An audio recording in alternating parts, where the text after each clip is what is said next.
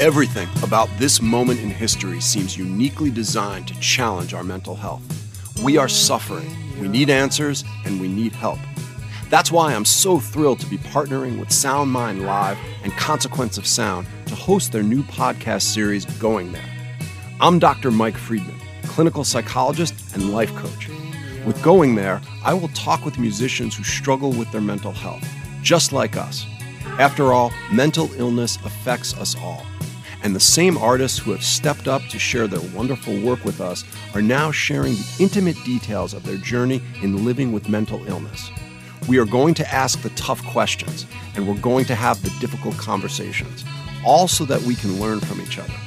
But more importantly, to shine a light on the difficult topic of mental illness so that we can all come out of the darkness and get the care we need. So we hope you join us on this journey. Going There, the crossroads where music and mental health meet.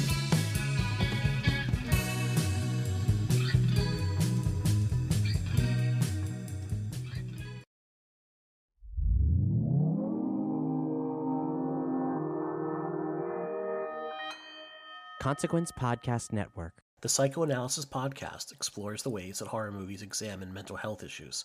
It deals with mature and sometimes disturbing subject matter, and it may not be suitable for all listeners. It is meant for entertainment purposes only, and not as a substitute for proper therapy. If you or a loved one are currently experiencing mental health difficulties, please contact your local mental health center. Breathe in. Breathe out. Breathe in. Breathe out. Breathe in. Breathe out. This is Psychoanalysis. This is Psychoanalysis, a horror therapy podcast, analyzing the horror genre through the lens of mental health. I'm Jen Adams. I'm Lara Understall. And I'm Mike Snoonian. And we are back with another topic episode on our January theme, depression. Yay! Never gets old. I know. I'm going to hear it in my head every time. Every time I hear the word depression, I do, yay! Which, I mean, I guess is kind of the point, yes, you know? Yes. So, yeah. It's reframing. So we discussed a lot of the symptoms of depression in our episode on the Babadook. So make sure you check that out if you have not already. And today we're going to be talking about another film from Down Under. All of my energy went into not using an accent there, so excellent. My one success for the episode. I've never mastered the Australian accent. I've tried so many times, and I just can't do it. I can say like 2 or 3. I'm like, Jessica. Oh, Jessica. That's all I can do. Okay, That's it. Let's carry on. Well, I quote Dumb and Dumber and say, "Throw another shrimp on the Barbie," yeah. and that's all I got. Just. Never mind. I'm not going to rhapsodize over hot Australian men right now. Okay, so this is a Paul we're Hogan talking about Stan podcast. That's not a podcast. This is a podcast. Sorry. Oh, stop. Okay, so anyways, we are talking about another film from Down Under.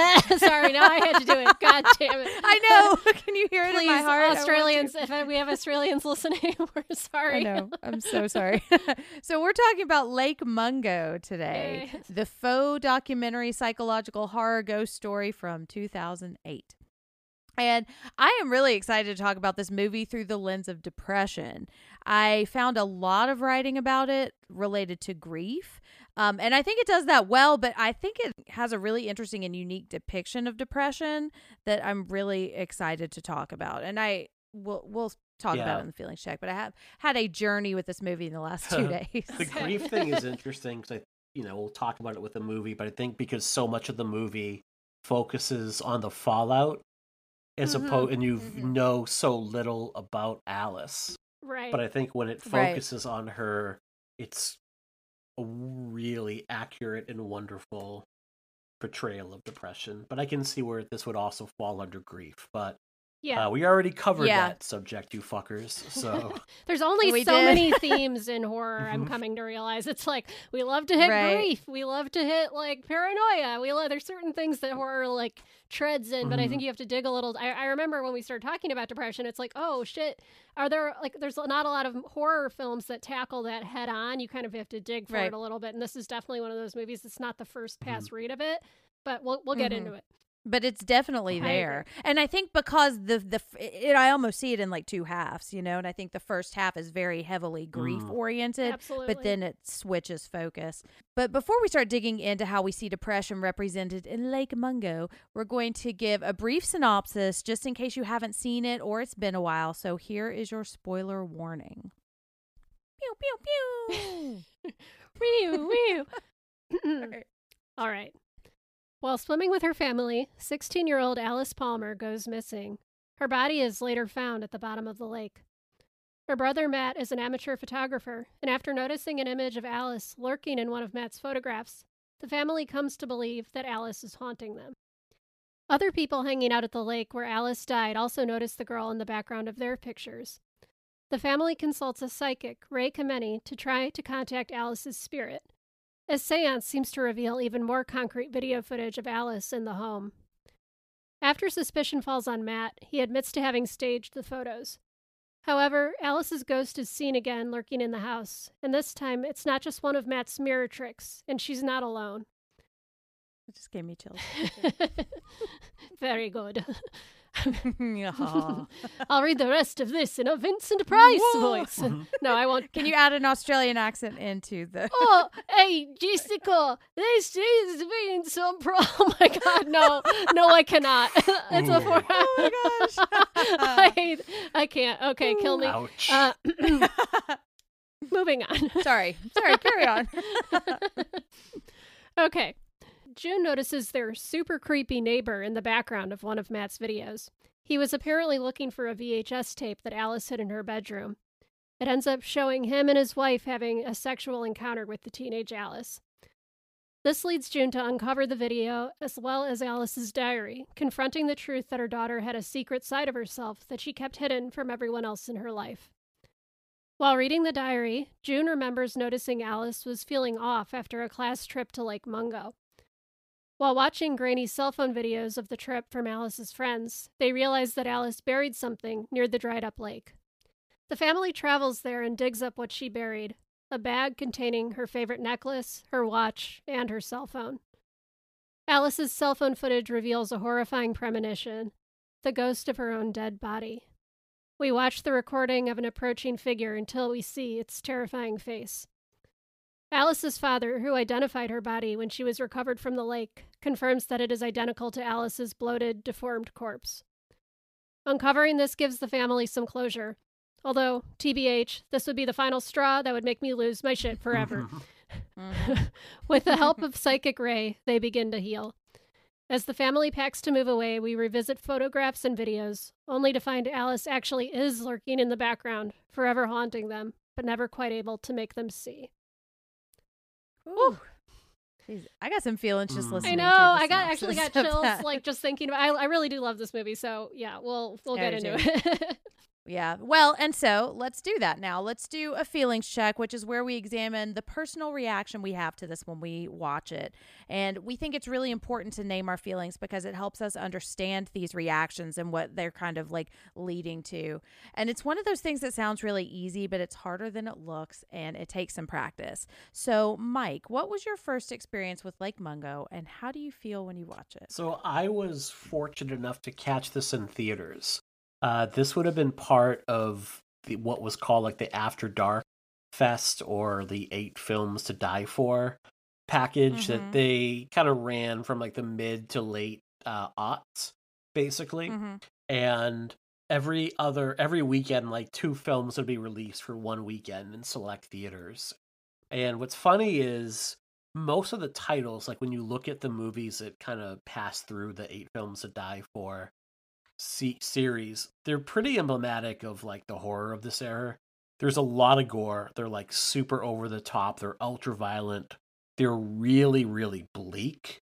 And they took their cues from like Hostel, or, Rob Zombie's work in like Devil's Rejects or the later Saw movies. What we would kind of, label a lot of like torture porn.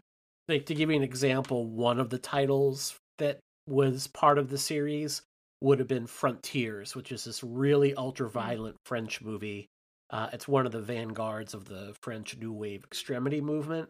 And to this day, it remains like the best remake of Texas Chainsaw Massacre that we've ever got. But Lake Mungo is definitely like an outlier in this group. Like, it's a much more introspective movie that does traffic in grief and depression. There's a strong emphasis on spiritualism in the film. And it raises a lot of questions about our natural support systems and like how much we can actually rely on them in periods of extreme duress. This is one of those movies that sticks with you like long after you're done watching it. Like a lot of these ultra violent movies, you can, all right, it is what it is, and you're done, and you put it on the shelf and you move on. Where this one raises so many existential questions and it keeps you up at night. And the other thing with it, it's really like prescient of what I would say we get with Netflix in terms of the kind of like true crime or docudramas that they are known for churning out, in that it continuously builds on these twists, where you have, the start with Alice dying, and then there's her ghost, but then, it was faked by the son, and then it's like, but she's really there, and there's a sex scandal, and there's so it really builds on that, like, must keep watching and keep building on it. The comparison I'll make, there's a book called House of Leaves, which is one of the most unnerving books I've ever read. And it like one of those books that chilled me to my core, but I can't tell you why it does. It's not a visceral read like, say, Stephen King is, but it's just much more disquieting to read. And Lake Mungo is very much that movie. I would also say that, like, because this is kind of before your Paranormal Activity and Last Exorcism, where like that kind of like mockumentary format hadn't been overused to that point, and because this is probably a lesser known title, and it doesn't travel in shock. Like, it's not like, it's something where you could show this movie to someone and not tell them it's a work of fiction, and I bet there would be a number of people that would think that it's real. It's that well done. I think it feels so organic, and the pacing and everything, and the performances. I really reflected on the performances this go around, and they're really organic and good. Well, and there's not that Hollywood ending either. Like, it doesn't wrap things up in a bow. So yeah. So I love this movie, so I'm glad we picked it. Laura, what about you? Same. I mean, I've said I love it, and I really do. I could be wrong about this memory, but I'm somewhat sure that this was actually recommended to me by Randall Colburn of Losers Club. And Troll 2 and Troll 2 fame. I know it was someone I was working with in probably 2011 or 2012. I had a lot of cafeteria conversations with Randall about horror movies back then, so I'm wondering if I'm getting them all kind of mixed together in my head. But it was around that period of time. And he or whoever I was talking to said, that you got to see this one. If you like found footage, this one has one of the most horrifying moments in anything you'll ever see. And it's not in any of the kind of expected ways. And I was like, I'm on the hook. I got to go home immediately and track this down and find it. And you know what? They were right. It does. And it scared the shit out of me then. And it is that moment, which we'll talk about, has scared the shit out of me on every rewatch, even though I know it's coming. And I do, like I said, I think the pacing of this film, the organic performances, the use of like that era of kind of grainy camcorder and cell phone footage, paired with like a really subtle, like you don't even notice it unless you're listening for it, horrifying soundtrack and like use of sound, sell what are on the surface really subtle scares. It's obviously a bit of a joke to describe this movie as haunting, but I can't think of a better way to describe it. It's a slow burn that really lingers, and like Mike said, I have literally like sat up at night thinking about this movie, and I probably will do that again tonight. It's also a really sad movie, and Alice's plight, withdrawal, and her inevitable death have always really stuck with me. And I think I have this in my notes somewhere. Like, when I remember this film, I remember Alice's story, even though it doesn't really emerge until the film is almost like at least halfway done, if not a little more than half done. And that's what stuck with me and why I think that I gravitated toward this film for depression, even though on rewatch I was like, oh shit, does this actually like get into depression when I was watching the first half of the movie again? But then it's not really until we get more of Alice's story that it really starts to click for me. And I think that that's just so interesting and a testament to the storytelling that's what stuck with me. This was the first watch for me, and I had heard of it and I'd heard that it was good, but I didn't expect what it was. You know, I think I had this kind of Paranormal Activity or maybe like even kind of Hereditary kind of expectations for it, because I think Chandler on Twitter said, well, if you like being really scared and really sad at the same time. And I was like, I do. That's kind of my jam. But so I went into it, and just full disclosure, I watched this 2 nights ago and I was just really sleepy, and occasionally I'll like pause whatever and like take a 5-minute shut eye or something, and then I'll keep going. And I kept finding myself falling asleep and had to do that. So I was watching through this, and Mike, what you said about it being like feeling like a Netflix documentary, I think that's right, because it's very like it's kind of segmented, you know. And so I would kind of go in and out of it and just kind of trying to piece it together. So I had this really weird journey with it, because I got to that scary moment that we're going to talk about, and I thought it was scary, but I don't think it had quite the impact on me that I was expecting it to. And it could have just been that I had overhyped how scary this was going to be in my mind. And so it ended, and I was like, okay, that was pretty good. Going to think of some nice things to say about it, because I don't know if it really got me. And so then I was like going about my nightly business, and like 10 minutes later I was like, well, that kind of was interesting. And I started kind of thinking about it and started getting a little more like kind of creeped out and like disturbed. And then I swear like 20 minutes after I pushed stop, it like stopped me in my tracks, because I was thinking about her story and how it related to like these feelings that I had been talking about in therapy, and trying to like put my finger on.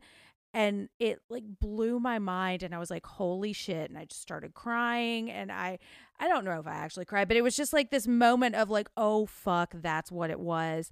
And it really hit me, but it wasn't until like I had to really unpack it for it to really have the impact. And so because of that, because I knew we were going to be talking about it, I watched it again last night while I was kind of doing research. And I mean, it really got me the second time, because I think I knew what to expect. I knew what to look for. Like, I was looking at those pictures where we see more of the story later, and I was like, oh shit, that was there the whole time. And it really, like, it's giving me chills when I think about it, because I think it is so well done. I think it knows the point that it wants to make, and it's not like shy about making it quietly, you know? And it is one of the clearest, like, I feel like I said this about the Babadook, but it's like one of the clearest representations of the way I actually feel about my own depression that I have ever seen. And I was like, holy shit, I can't wait to talk about this. And just full disclosure, I don't have a lot of concrete thoughts about this yet. I feel like I'm still kind of processing it. So so I'm really looking forward to talking about it. But yeah, I loved it. I don't know if I will go back and watch it anytime soon, because it was very it got me, you know? And I don't know if I'm gonna want to be got anytime soon. Right. It is. I mean, it's actually a very intense movie in a lot of ways, and it doesn't. It doesn't really hit you till after the fact. I've watched it a handful of times over the last few years, but it's definitely a movie I always want to like.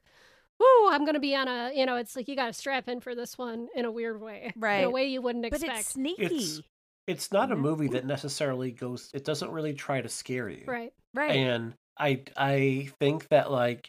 You can make an argument that it's barely a horror movie. And it's just that because horror is such a large umbrella and embraces so many different types of filmmaking or types of storytelling, that it kind of falls under that umbrella. Like, even the moment in the film that I don't want to say that it hinges on, but I would say like the moment that like it probably had been a number of years since I've watched this, but I knew that moment was coming up. And I remember like pausing it for 5 minutes to just kind of brace myself for it, and then watching it like with my fingers interlaced over my eyes. And that's not something I typically do.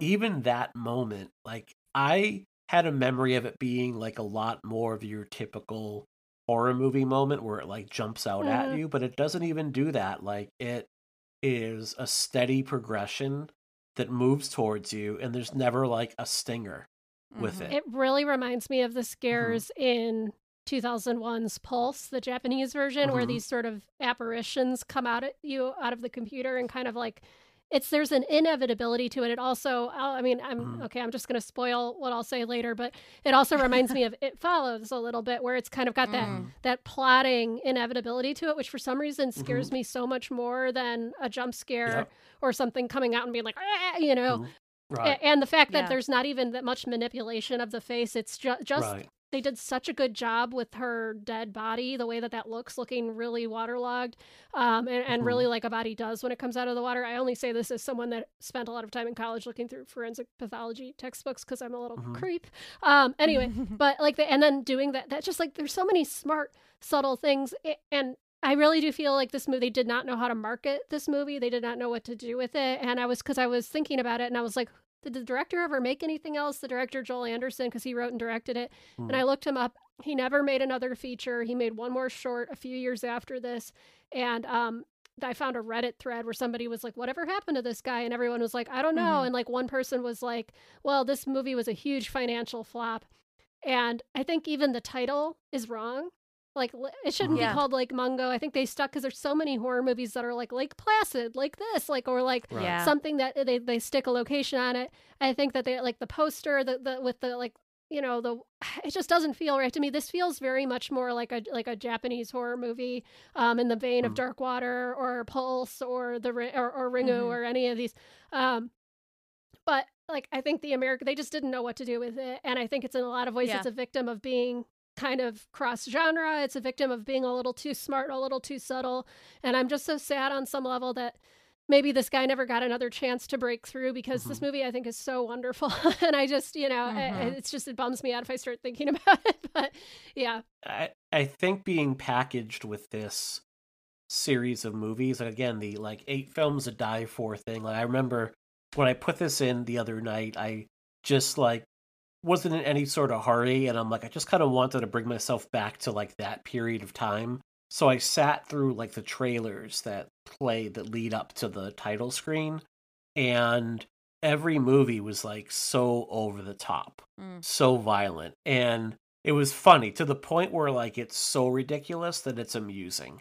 After a while, it's like it is what I would call like edgelord type of stuff, like these movies are totally like Zack Snyder's jam, basically, and this one is so much more introspective and so quieter that it really stands out. I think it's something where if it was released a few years later, once you have like your Paranormal Activities, your The Last Exorcism, you have this like series of like found footage movies that come out, and there was like another mockumentary from around this time called the Poughkeepsie Tapes, which is really fucked up. But that one traffics in trying to disturb you. It goes out of its way to be so over the top at times. This one doesn't want to do that. This one is much more interested in telling like a real human story. Yeah, and I think because of that, it's so disturbing because it feels so real. It does feel like something that has happened to you or has happened to someone you know, or, might be happening to you now. Well, so now let's dig into our mental health topic, which is depression. Yay! And I said this at the top of the episode, but we talked a lot about the basics of depression in our episode on The Babadook. But today we're going to go a little bit deeper. So, Mike, what are we talking about today? So, step on down. Depression-wise. Yes. So we talked a lot about the symptoms last time. I think we, in general, know them. Like the one thing I'll just remind folks, the one thing about depression is it's not just like, oh, you feel sad, snap out of it. It's really more the irritability, the inability to kind of like do things you normally do, that feeling like there's a tremendous weight on you, and like the loss of pleasure that you would normally find from things. That's really what depression is. I would describe it more like carrying around a backpack full with stones than it would be feeling sad. Everything just feels harder when you're depressed. And I'd gone back and forth. Like the second episode we do on a topic is always a lot harder because I feel like I don't want to kind of repeat myself with listeners. And I think some of you say, well, you do that enough in the episodes anyway, dude. So why stop now? But what I wanted to do was like, I think a lot of times when we look at depression, we look at it as this kind of monolith, like it's this one thing. So I found this tremendous article called Deconstructing Depression from Dr. Margaret Wehenberg, who specializes in depression and anxiety treatment and real like symptom management. Like she looks at the kind of like the root causes and managing symptoms overall. And she wrote this tremendous article about how depression isn't really this one thing. And what she did is she broke it into 4 different categories that it could fall under. And there's a lot of overlap in terms of the symptoms, in terms of things like lethargy, not being able to concentrate, loss of energy, feeling pessimistic. Stop describing me. Go ahead. Sorry. Yeah, there we go. But kind of like looking at, well, what is the underlying cause for those symptoms? So they broke into like your neurobiological or endogenous symptoms, which is like depression coming from within because of what your brain is telling you. Depression that stems from traumatic events in the past, situational depression, and attachment-related depression. And my notes are super messy, so pardon me right now, and I'll apologize to Jen for having to edit some of these ramblings. But basically, we'll break down like each one a little bit and see, and where people fall into. So the neurobiological causes are kind of the internal causes. They're marked by saying things like, you know what, I can't deal with this right now, or I'm going to have to put this off until later. There's like very low cognitive energy, like the mental effort to do things often isn't just there. Or if you've ever had a day where you're at work and you just sit and stare at your screen and get absolutely nothing done. I don't know what you're talking about. No, Yeah, never. That's never happened. And sometimes it's because work is boring, but if it's because of like the onset of a depressive episode, it's very likely it's going to be biologically based, and also it's possibly genetically based. That was my question, because I do want to put a pin in that for later, talking about genetically linked depression. Well, I think would be relevant to this discussion, but carry on. Sure. Absolutely. I can't wait to fumble my way through well, that I one. really have one sentence, and then you can kind of go, and then I think that all about covered that. Excellent. Thank God. Your like characteristics, you tend to be more passive. You tend to be really unmotivated. Your idea of like therapy is suggested. It's like, well, what the fuck is the point of therapy? It's not going to help me out. The idea of like treating that is to kind of like stress the positive as much as possible. Almost to the point where it goes like really over the top in terms of doing it. What you're trying to do right now is basically think of your brain as like a subway cart that only goes in one direction and on one track. And if you're mired in this kind of neurobiological depression, what is happening is like you're always having these negative thoughts and there's no branching off of them. So what you're trying to do is lay more tracks down with slightly different ways of thinking. If you're like, I don't have the energy to do these 5 things for work right now. It's like, well, what if you did 3 minutes on each one, as opposed to trying to treat all of it and building on positivity in that way. The stressing the positive, like the author called this like the Virginia report, where everything was the best thing ever. Like I went to Subway yesterday to get a sandwich, and oh my god, it was the best ham and cheese ever. Chris Traeger. I would absolutely murder someone for the pickles. Yes, Chris Traeger would be from Parks and Rec would be absolutely perfect. Way to be, Duck. Which is funny because his character in Parks and Rec does reveal eventually that he's actually quite depressed and has struggles with the fear of mortality and all this kind of stuff. And so, Absolutely. Nope, that is there. The idea is to like not allow yourself to not have positive moments. Like you have to like allow yourself to have those kind of moments of positivity. So that was the neurobiology. And also, again, breaking things into small, manageable chunks and celebrating your success within those small, manageable chunks. Traumatic depression will be the next one, things that are more rooted in what's happened to you before. So this kind of depression is kind of manifests itself in this really intense feeling of hopelessness that is usually rooted in the past. The key to it is that your negative response is disproportionate to like what would seem to be a minor stressor. So you get like a minor piece of bad news, like, I don't know, your best friend can't make like a event that they were going to plan on coming to. They canceled plans at the last minute. And your reaction might be like, this is the worst day ever. They must really hate me. Nobody wants to be around me. I'm not worthy of any friendship or love or positive things. You just go really over the top in terms of your reaction to it. Kind of like the Olivia Soprano, the mom from The Sopranos point of view, what you would get right there.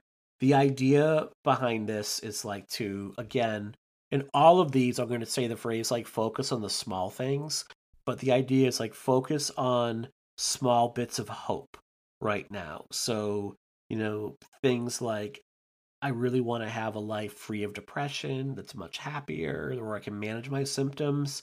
Well, that's a really big goal to get to.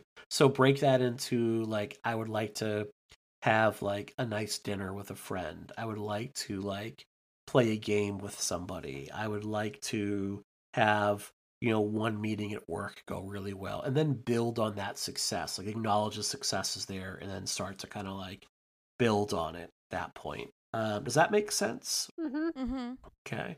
So again, like focusing on small little things that you kind of want to go well for you, and then kind of like reflect on those positive changes or those positive events at that point. Situational depression, it can stem from a lot of stress. It can stem from like personal loss, like maybe you lost your job, maybe you're still recovering from the death of a loved one.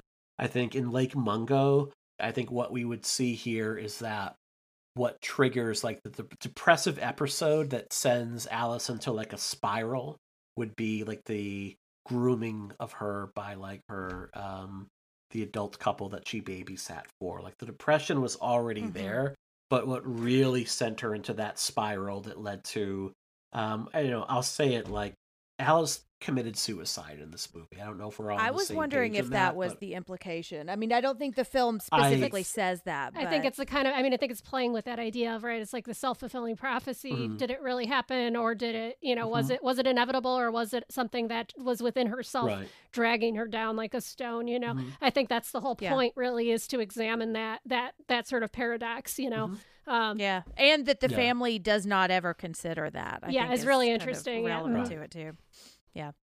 So I know we'll probably talk a lot more about that as we get into the meat of the movie, but to me, that's how I kind of read her death, was like she had the means and a plan to do so. The idea had been kind of planted in her through the cell phone video. So the trigger for her, the situation that triggered that really downward spiral, would have been her being groomed by her neighbors, and then the kind of guilt of trying to keep that secret. Can I ask a question about that? Because I want to make sure I'm understanding the difference between traumatic and situational. Because I think if I were to, I think I would probably describe that event as traumatic rather than situational. And I wonder if I'm just misunderstanding that. Do you know what I mean? No, I mean, I could definitely see that reading of it, because that is the kind of event that I think you would go back and could easily say someone would suffer trauma from being groomed and being taken advantage from that. So I think because I'm hyper focused on it being situational in this point, because like it just, here is the cause and here is the end effect of it overall. So I don't think that it's an either or necessarily. I think it's a little, it can be a little bit of both. The situation that she's in, stemmed from an initial trauma, and I think at that age too, just speaking from my own experience, there's things that can happen and you don't even really realize, especially when it comes to like relationships or sexual things, like that's a really tentative age where you feel in your head like you're a lot more adult than you are. And it isn't until after the fact that you're like, oh, that was actually really bad for me. And I just, I've seen that in a lot of my friends and a lot of situations I've seen in life where like your brain doesn't even acknowledge that something is a trauma. And it isn't until later, and it manifests in some weird way. And so I think it could really be either or, a little bit of both in this case. Yeah. Well, and that's one of the big connections I had with this, which we'll talk about later. But yeah, I just wanted to make sure I understood what we're talking about. Okay. So I would say like to maybe like dial it back a little bit, the kind of depression that might be stemmed from like having to care for a loved one that was really sick for a long time, or work related. Like I would say this happened to me with like my job that I had that led me to like leave that industry and then like focus on like human services and become a therapist, where like I got completely burned out at work and basically just stopped working for a month until they fired me. Like I just didn't answer my phone, didn't travel to see clients. I'm like, I wonder how long I can do this before they fire me. And then when they're like, they saw that I had $30 in sales in a month instead of typically like $500,000. Right. And we were already on the outs. So it was like, it was time to go. So what happens here is I would say like, this is the kind of the depression that can result in burnout and depletion. What happens is you replace a lot of positive habits with some negative ones. So if you were someone that was really active and engaged, you might find yourself like sitting in front of the TV for hours at a time, or pulling the covers over your head and not getting out of bed, or completely like disengaging and disassociating yourself from like your support network and the friends that care for you. And this, what I would say is that like it becomes like a self-reinforcing depression at that point, because you're pulling yourself away from your network, and because you're like not engaging into things that normally bring you some happiness or bring you the sense of like fulfillment and purpose in your life, that because those things are now removed, you feel more depressed at that point. Which is, I think, we see that 100% in this film. Oh, yeah. I mean, I think that's really the story that is being told too, is one of withdrawal from support system, and the ability or inability of a support system to recognize that and do something about it before it's too late. Yeah. Absolutely. And finally, there's like attachment or abuse-induced depression. And this is very similar to traumatic depression, but basically how you see this manifest itself is that you have like a pessimistic or overly negative expectation around the world, about the world around you. It can be marked by this like inability to really soothe or comfort yourself. You'll often see this in like children that have been abused or neglected. There is a resignation that things are always going to be bad that can lead to a sense of hopelessness. You have a low expectation of yourself. You have a very low expectation of others.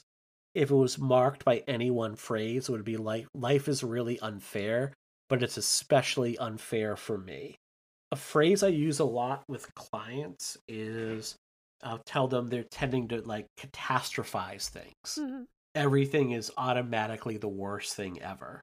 That there's this real binary that it's either really great and awesome and amazing, or like, oh my God, nothing is ever going to go right again, and we're in like a complete downward spiral. So the idea here is, what you want to do is kind of like set yourself in a positive feedback loop and constantly offer yourself some encouragement, and have the people that kind of nourish you offer you encouragement as well. The example idea is like, you need to recognize you're hitting that spiral, that you're going down the path of like, nothing is ever going to go right again. They're going to fire me. And not only are they going to fire me, I'll lose this job and no one will hire me again. And then I'm going to lose my home, and then I'm going to be homeless living on the street. And then someone's going to murder me behind a dumpster for like a box of wine. And then the rats are going to come for my corpse, and the corpse is going to go into the rats, and the rats are going to become a rat king. Okay, sorry. You need to basically do some thought stopping and put on the brakes, and then have some like cognitive recognition, like, all right, this is what I'm doing here right now. This is why that isn't the case right now. And this is what is actually going on.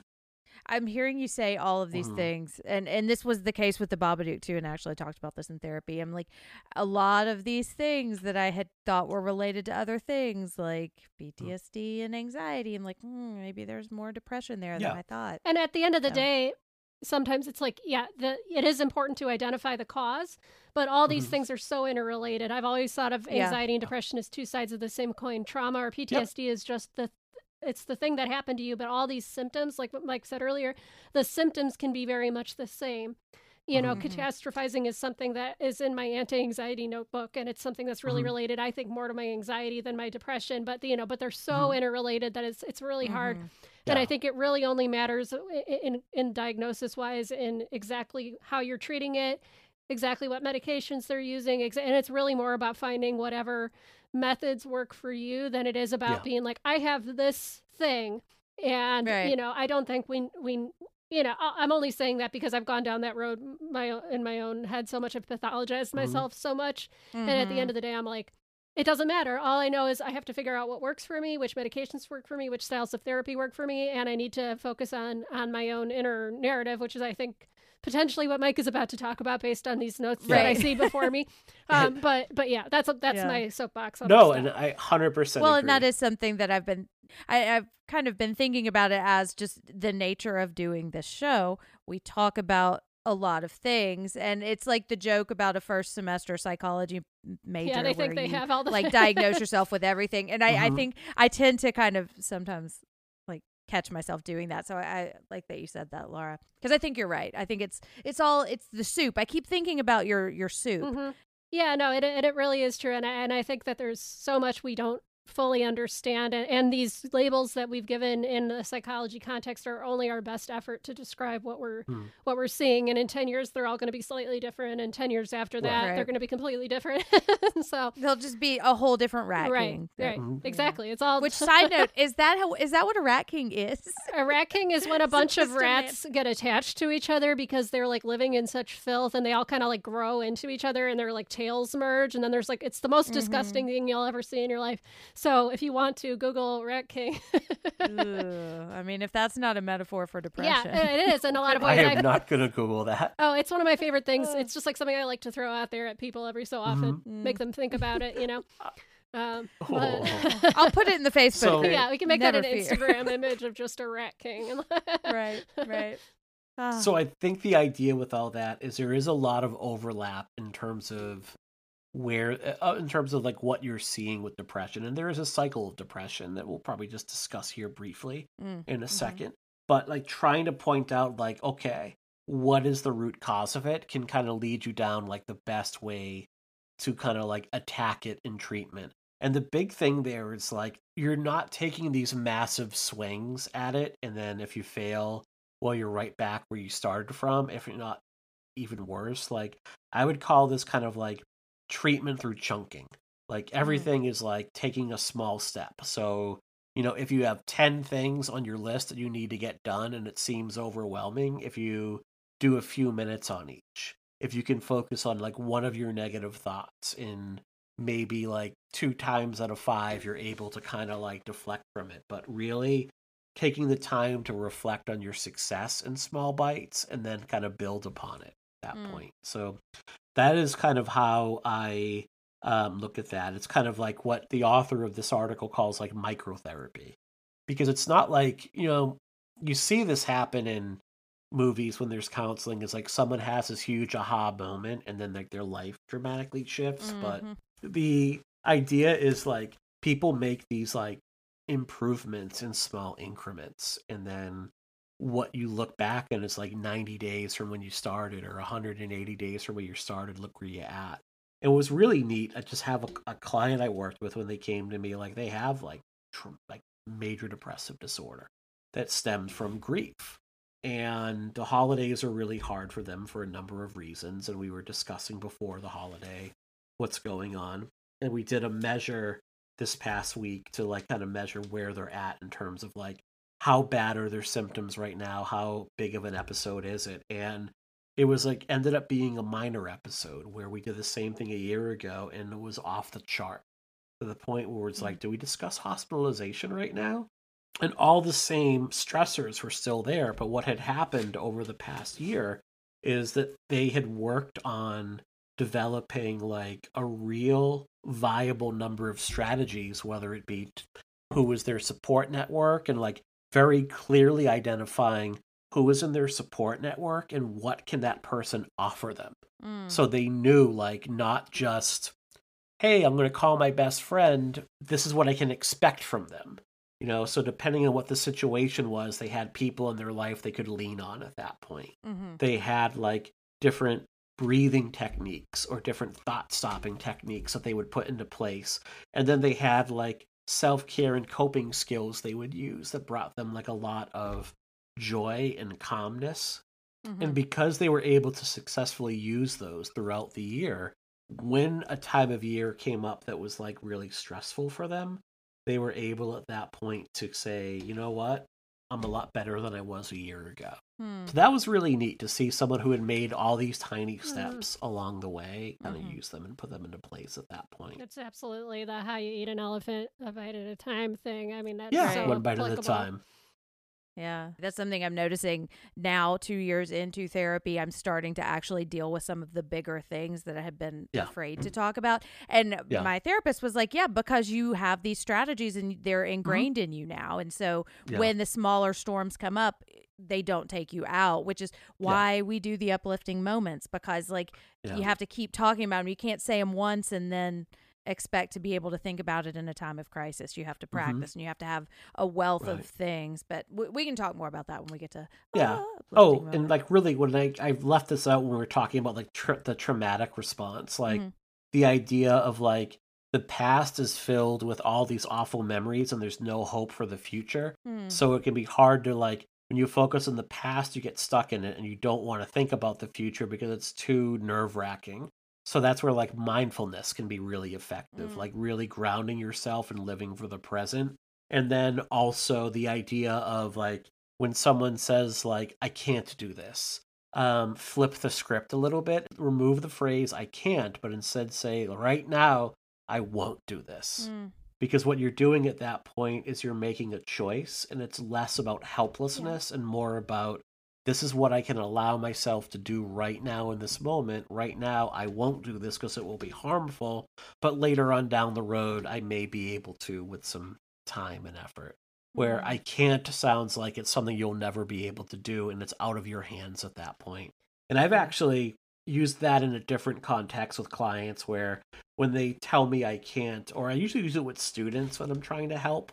Like when they say I can't to me, I'm like, is it that you can't or you won't? Because if you can't, we can work on that. We can move that around and we can find a way to help you eventually do it.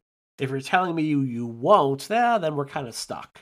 You know, there's just like, at that point, it's like, not much. I can't make you do something you don't want to do ever. Yeah. You know? I had a college professor that said, don't you just find a different word for can't. Like I choose to, I am required to, I was told to, you know, and it just kind of frames it in a way that gives you more power in the situation, or at least clarifies, you know. Yeah. And it sounds like a little thing, but it's, I think to me, like it's those little things really add up, and having that realization that it is your choice.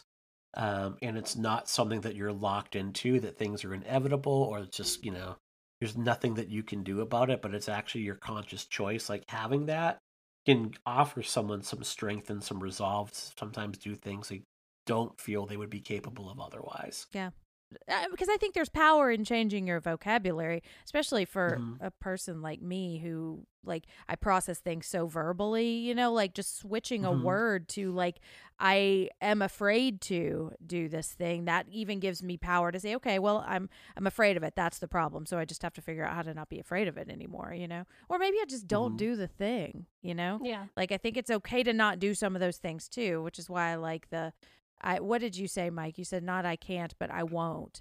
You know, there's it's okay to not do some things sometimes. Well, because I mean, at least in my experience, the way that depression acts on you is by making you feel helpless. It's like this constant thing sitting on your chest that, you know, and it's so easy to go down that mental rabbit hole of being the victim. And I think that those little choices in language, whether or not you even believe them at the outset, because I know frequently I'll tell myself things that I don't actually believe just because it helps. It's that like smile and you'll feel better. It's kind of like the logical conclusion of that, basic sentiment. But it does make a difference over the long term. And it's something I have to, I still struggle with because my sort of persona and personality are to be a little bit dour, and I kind of have fun with that persona.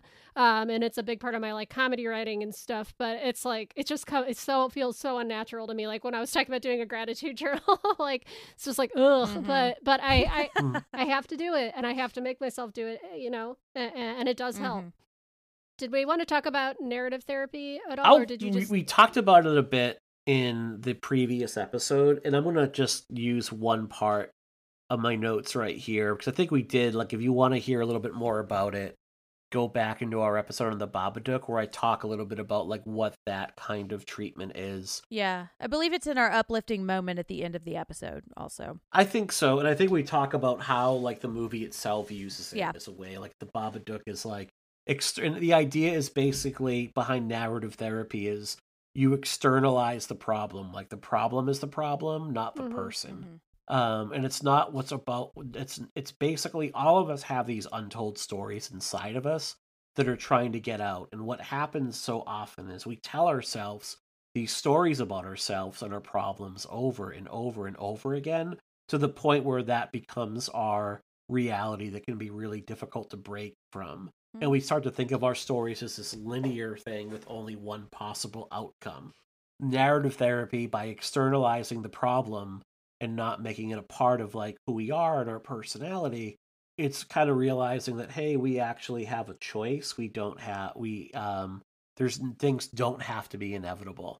And the only reason I'll use it here is like, there's this really important moment in Lake Mungo where like, Alice finds herself standing at the foot of her parents' bed, looking at them sleeping, and she's had this horrible nightmare, and she's really depressed, and she just wants comfort from her parents. And in that moment, she decides that, like, they can't offer her any comfort, and they never can offer her comfort again. And that's kind of the breaking point for her, and that sends her, that really, from that moment on, like, what happens to her does feel inevitable.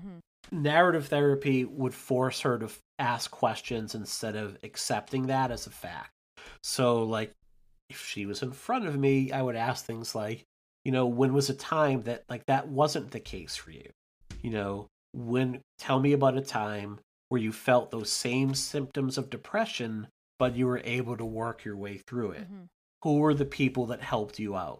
What were some of the activities you did? What gave you energy? What made you feel more engaged? And there would be no like yes or no. It wouldn't be like, can you tell me about a time that you felt like this? Because if she says no, then you're like, well, great, let's move on.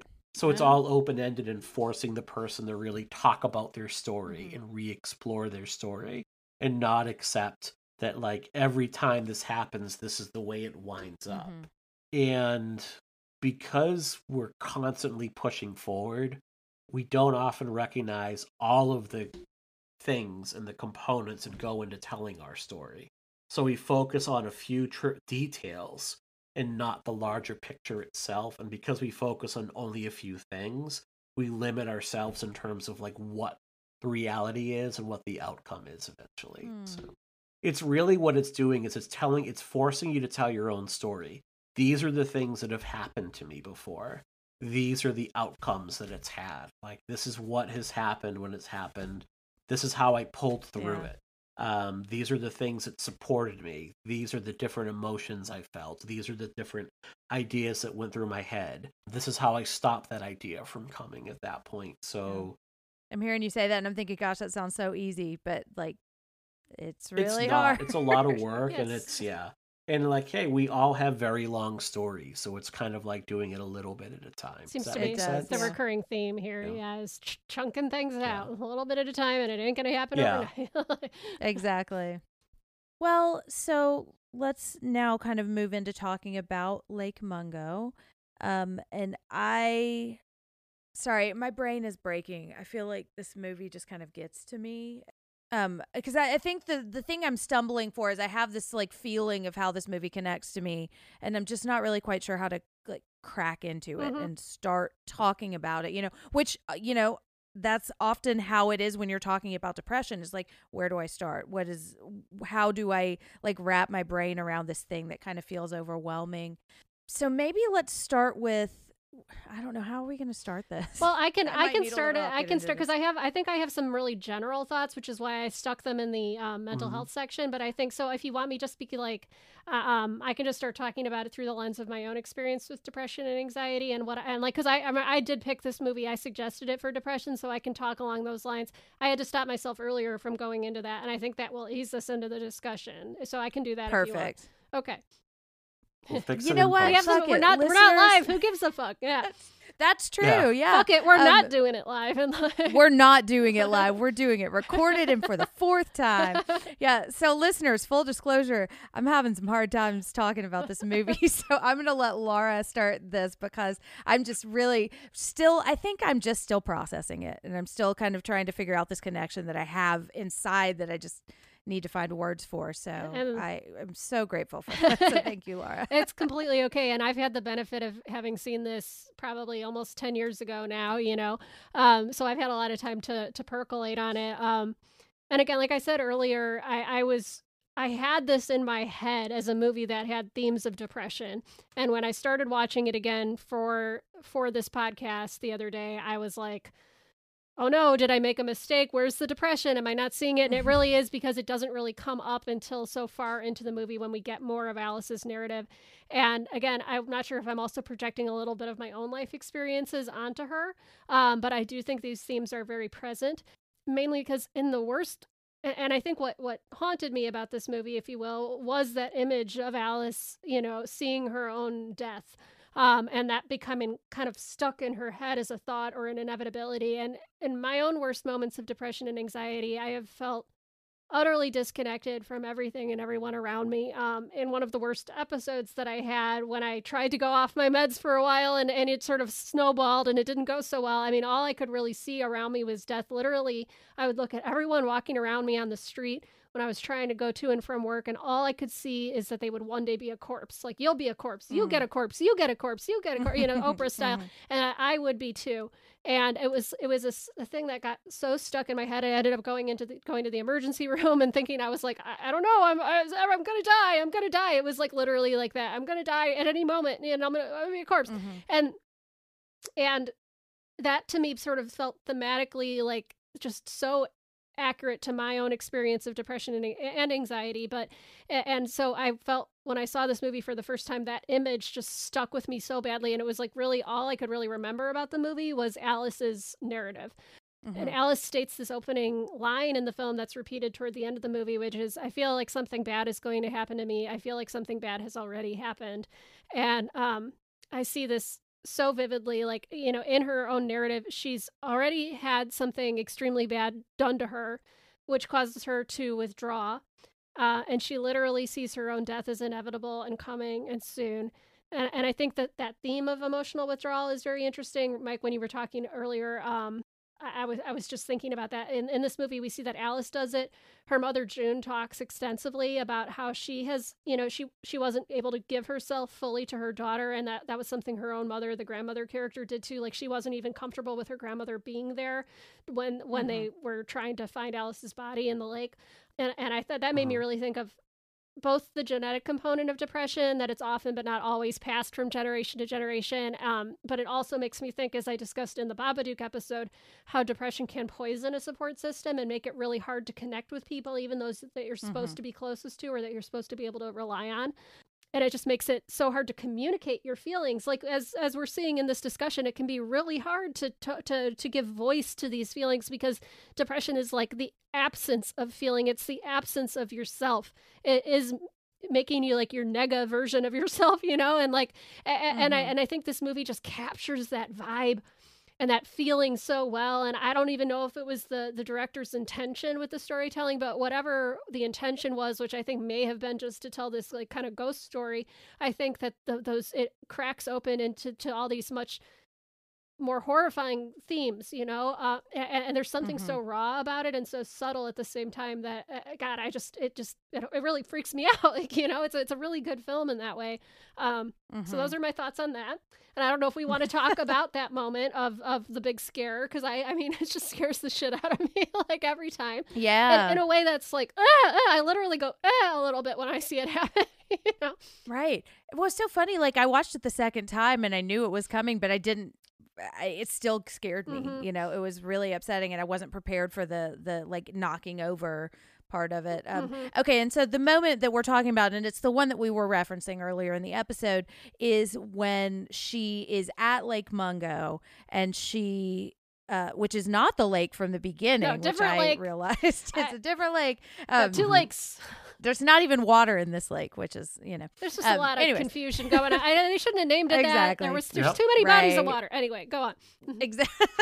Yeah, well, and so she sees this vision of a person coming towards her, and we realize that it is her face of her dead body that it's a vision of her own death, basically, and that's the moment I think that really stopped me in my tracks when I was talking about it. And I think what I connected to it was because unfortunately I've had a similar life experience than to Alice. It's a different situation, but it was like of an assault nature.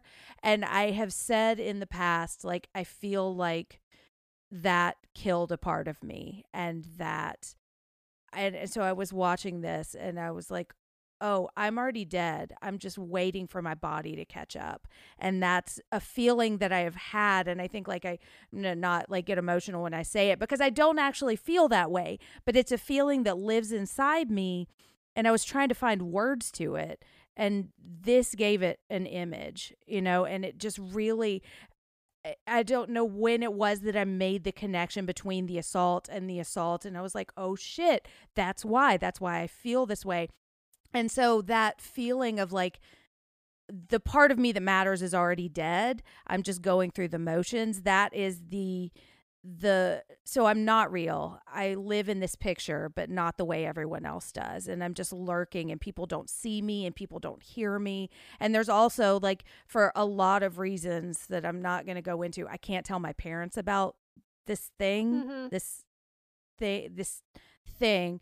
And so I think now, as we're talking about it now, I'm like, well, that's probably it too. Like, feeling like this doesn't matter and I can't talk about it. And so it's just like this feeling of existing, but not really existing. That is like this space that you occupy. And does it matter? Does anything matter? And so that, I think, was kind of the overwhelming feeling that I was having attached to this. So, and that it feels better to actually say words, because those words have been living kind of in my brain for the last 2 days. And so it feels really good to get them out, which I guess is, I don't know if I'm bastardizing the narrative therapy thing.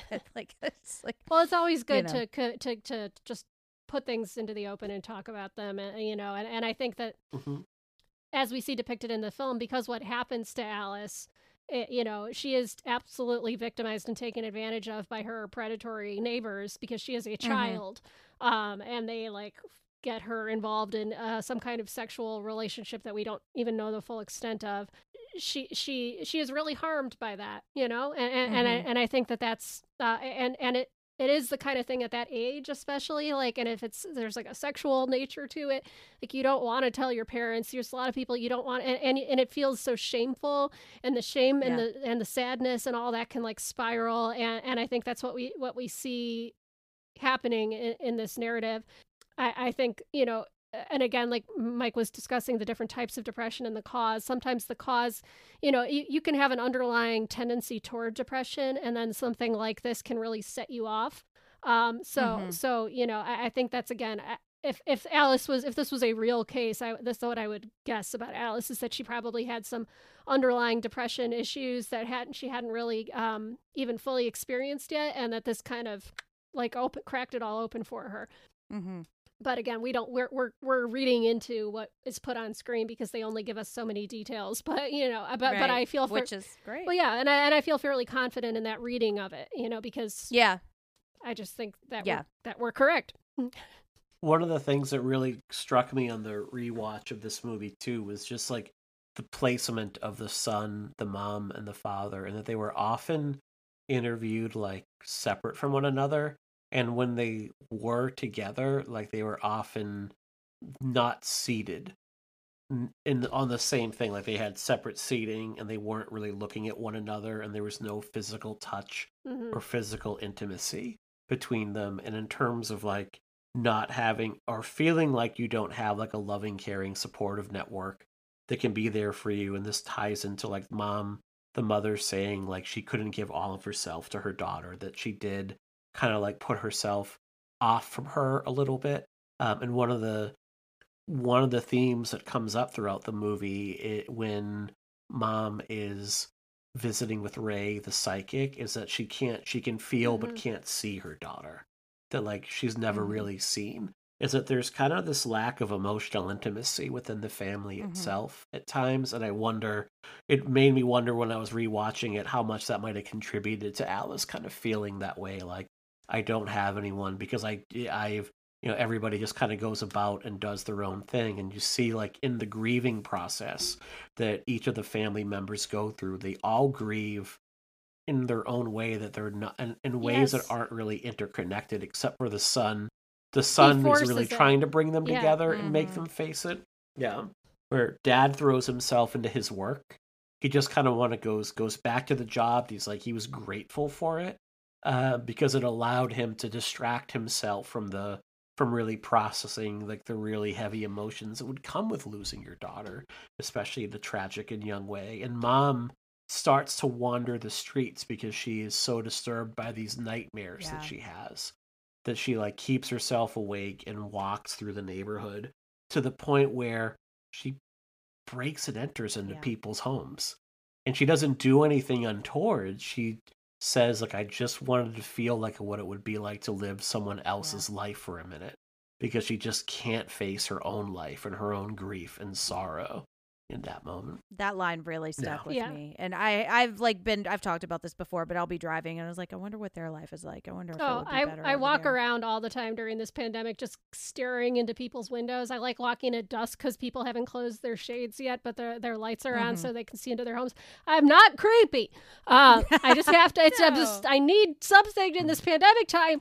Anyway, I definitely didn't relate to her in that moment, but I just want to backtrack for 1 second to the son. I think it's really interesting that you point that out. It just never clicked to me because they have this long discussion in the film of why did he do that? Why did he fake these things? And no, didn't it actually end up hurting your mother more? And he's like, that wasn't my intention, but I guess I did, And it just clicked to me that like, this is a family that doesn't know how to communicate, much like, and we need to talk about Kevin. Like, this is a family that like, so the son actually has to do something that on its surface seems kind of fucked up to process the grief that he's living. And he sees his two parents kind of going off and being unable to process grief. And, the father goes into work. Mom is wandering the streets at night, having terrible nightmares. So he does the only thing he can, which is to like literally kind of resurrect Alice in his limited way that he's able to, in order to bring them back together again. And it does kind of work in a way. It's like this family is so unable to communicate and unable to connect that it required something kind of messed up to break through. And, I think that's really interesting. And it's so subtle that it never really clicked to me before literally just now. Yeah. And I never felt like he was doing it with any sort of ill intention whatsoever. Right. It feels like it was in some ways him trying to process through his own grief, but also to force mom and dad to kind of talk about it, to examine it. And so they could like move past it. Yeah. Yeah. Like, here is this picture. I'm showing it to you right now. We can't ignore this because it's in your face. Right. Well, and if we look at, like, I think I wrote something a little snarky in the original synopsis about how, they learned this terrible thing and that's great. And now we're all happy again. Right. But that does seem to be the turning point for them healing, is that they learn this really disturbing thing about their daughter and it seems to relieve them all. And I think I could take a darker reading of that, but as we're talking about it in this context, it's like, we're finally admitting the truth and we're finally talking about it. And that is a relief even if it's like the thing like I was talking about earlier, like actually saying it feels better sometimes, you know? Yeah. It's like, it feels like cleaning out a wound sometimes. And like it might hurt on the surface, but then like the blood starts flowing again. And like you start, It can the heal. infection and the rot. Exactly. It heals. Yeah. I think that's a really good Yeah. metaphor for it. Exactly that. You have to clean out the wound, no matter how much it hurts at first. Like, Yeah. yeah.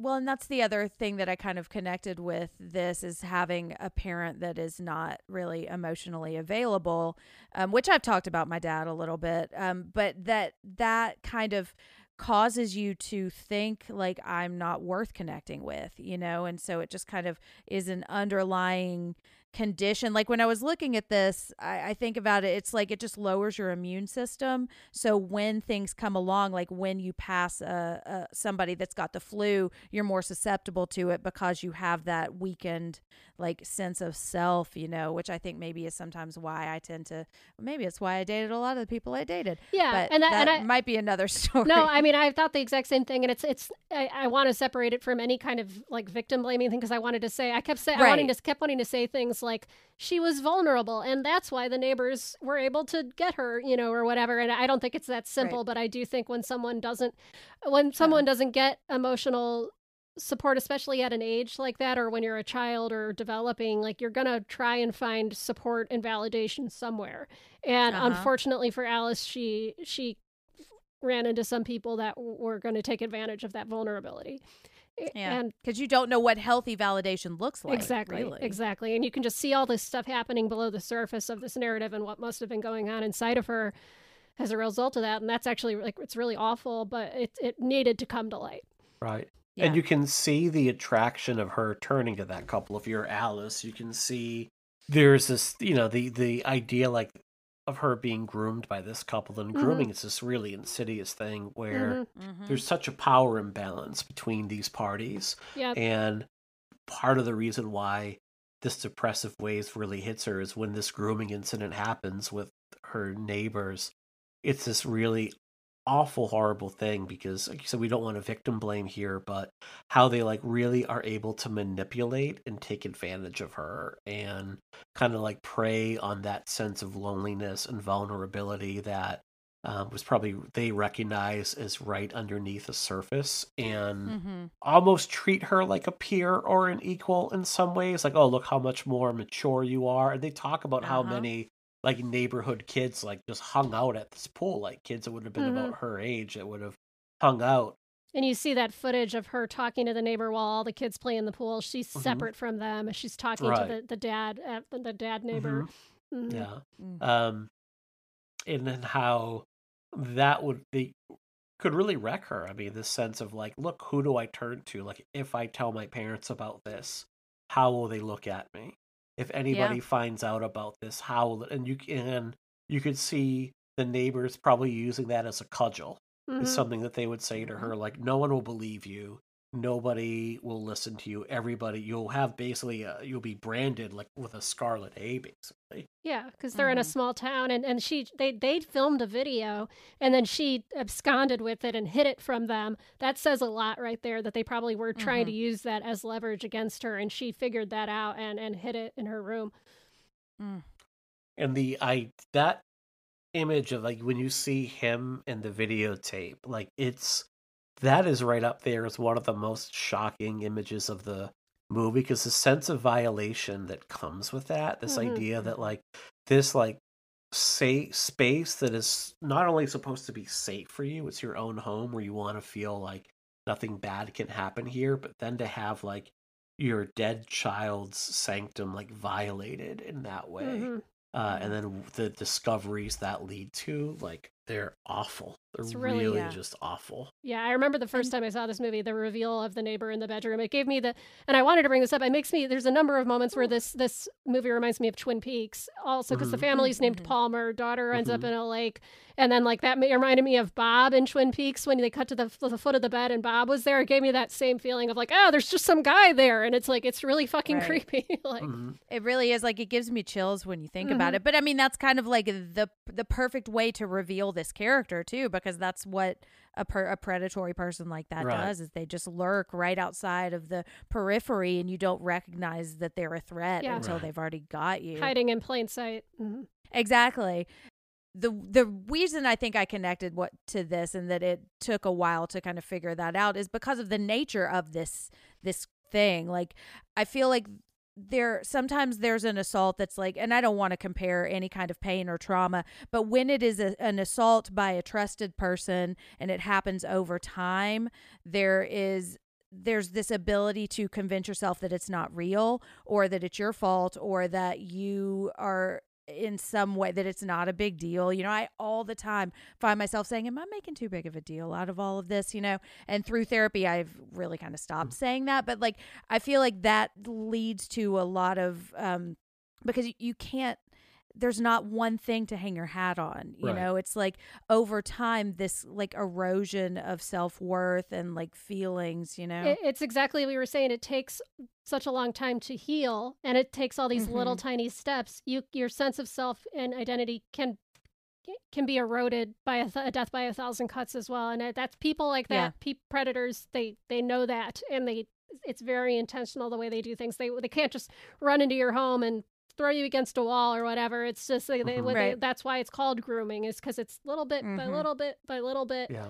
Gonna break you down. Exactly. Yeah. And it's hard to report that, because what do you do? Like, I'm going Right. to tell you 50 things that I didn't even recognize. That cops Right. won't fucking give a shit about, because it's not like a smoking gun, Right. and that's just the nature of Right. our legal system. I'm about to go down a real bad rabbit hole here. Exactly. Yeah. Cut Yeah. myself off. It's a real slow way to kind of ingratiate yourself into a person's life. Like, you find their common interests, you flatter them, you isolate them from their peer group at that point and make them feel like they're more special in some sort of way. And Jen, to your point, it's the kind of assault that can probably feel really good in the moment. Do you know what I mean? And it's not until like you reflect back on it, like, this is a really fucked up situation, and where does it go from here, that sense of like guilt and shame can really set in, and that feeling like that I've done something wrong at that point. And because Yeah. I've done something wrong, I need to hide this. I need to bury it at that Yeah. point.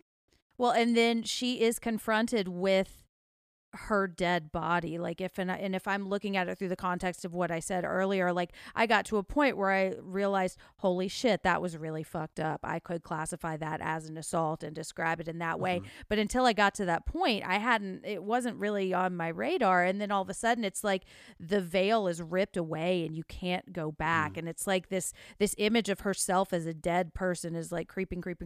And then it's right in her face and she can't deny it anymore. It's like, this is what your soul really looks like. And this is what has actually happened to you. And I guess like a videotape of that too, because when you're in the moment, like, you're not seeing the whole picture, but on tape you see everything in the room, And I think this movie is, I think one of the reasons it's hard to talk about, because this is truly, I mean, a lot of horror is an analogy or a metaphor, but this really is a metaphor. I mean, it, like the substance of the thing we're talking about is a ghost, and it's these things are it really is taking all these sort of complex ideas and distilling them into this, looks like on the surface a pretty simple ghost story, or like a not super complex ghost story. And I think that's why it's hard to pick the strands apart here, is because this movie, even more so than something like a Hereditary or a Babadook, is really like very, the monster is the metaphor. It's done so subtly that it's taking even this conversation to help me unpack it, I think Babadook, Hereditary, a lot of the big hits, the metaphor is much more, I don't want to say obvious because that sounds derogatory, but like it's just much clearer. This one is a lot more under the water, if you will, Yeah. And I still I love what I get from the Babadook. And it's just a different side of it. It's like, oh, this is the feeling of it. Whereas the other, well, I don't know. I don't even want to compare it necessarily. It's just different. This one just, it is. This it one just is fits really in you. creepy. It's just really simple but deceptively simple. And it just, I think it's just more complex, and the guy, whatever he was trying to, I think there was just more ideas buried in here, and that it's not just, sometimes they can be really good to have a clear, focused metaphor, which is, I think, what you get in something like Babadook, and part of what made it kind of a hit, this one, because, again, it wasn't a hit, this one is it's complex. There's a lot going on. I really appreciate it because it's the kind of story and movie I was always trying to make and write, and I think like my short film that I made kind of was similarly maybe a little cloudy with a lot of ideas, but I think that there's still something really powerful about going deep and exploring all these different themes. And I just think this movie does it so well, and it's just a shame that more people aren't aware of it. So yeah. Right. One of the things that really strikes me is the very end of this movie where June has one last session with Ray, and the decision is made. The way it's cut is that you have like Alice's session with Ray and June's session with Ray interspliced. Because one of the things that comes up in the movie is that like prior to her death, Alice had sought out the same psychic medium that the family had turned to. Unbeknownst to them, like they didn't realize that she had sought them out. So they play their sessions and they intersperse them with one another. And basically what each of them are seeing in their like vision, like under their hypnosis, is they're seeing one another or they're experiencing the same thing, but different aspects of it at that point. And Alice talks about how she feels her mother's presence. She can see her mother in the bedroom with her. She can reach out and touch her, but her mother is completely unaware that Alice is even there. And in June's session, she talks about walking through the home and how it's empty and how she's in Alice's bedroom, but there's nothing there anymore, that Alice is gone, that her presence is gone. And it really ties into why Alice was unable to really break free from her depression, is because she felt so cut off and alienated from everybody around her that it was like she wasn't even there any longer. And I think what really, the image that drives that home is you have the photograph of the family. At that point, like the family is moving out of the home. They are decided to put the past behind them and move forward. And part of that was to sell the home and just and start over again. And there's this photograph of them in front of the house, and in the background, it's so creepy and so well done. Is that really? And that photo had been used earlier in the movie, and then you return to it again, and you see just the faintest image of like Alice's specter in the background. And again, like they're completely unaware that her presence is still there with them. It's really a heartbreaking ending in a lot of ways, because it's like they think that they've had this moment of clarity, and that because they've resolved their issues, or so they see them, or they've at least aired their grievances, they've gotten past the disclosure, and now they're ready to move on. But Alice isn't. Alice will always be there. Right.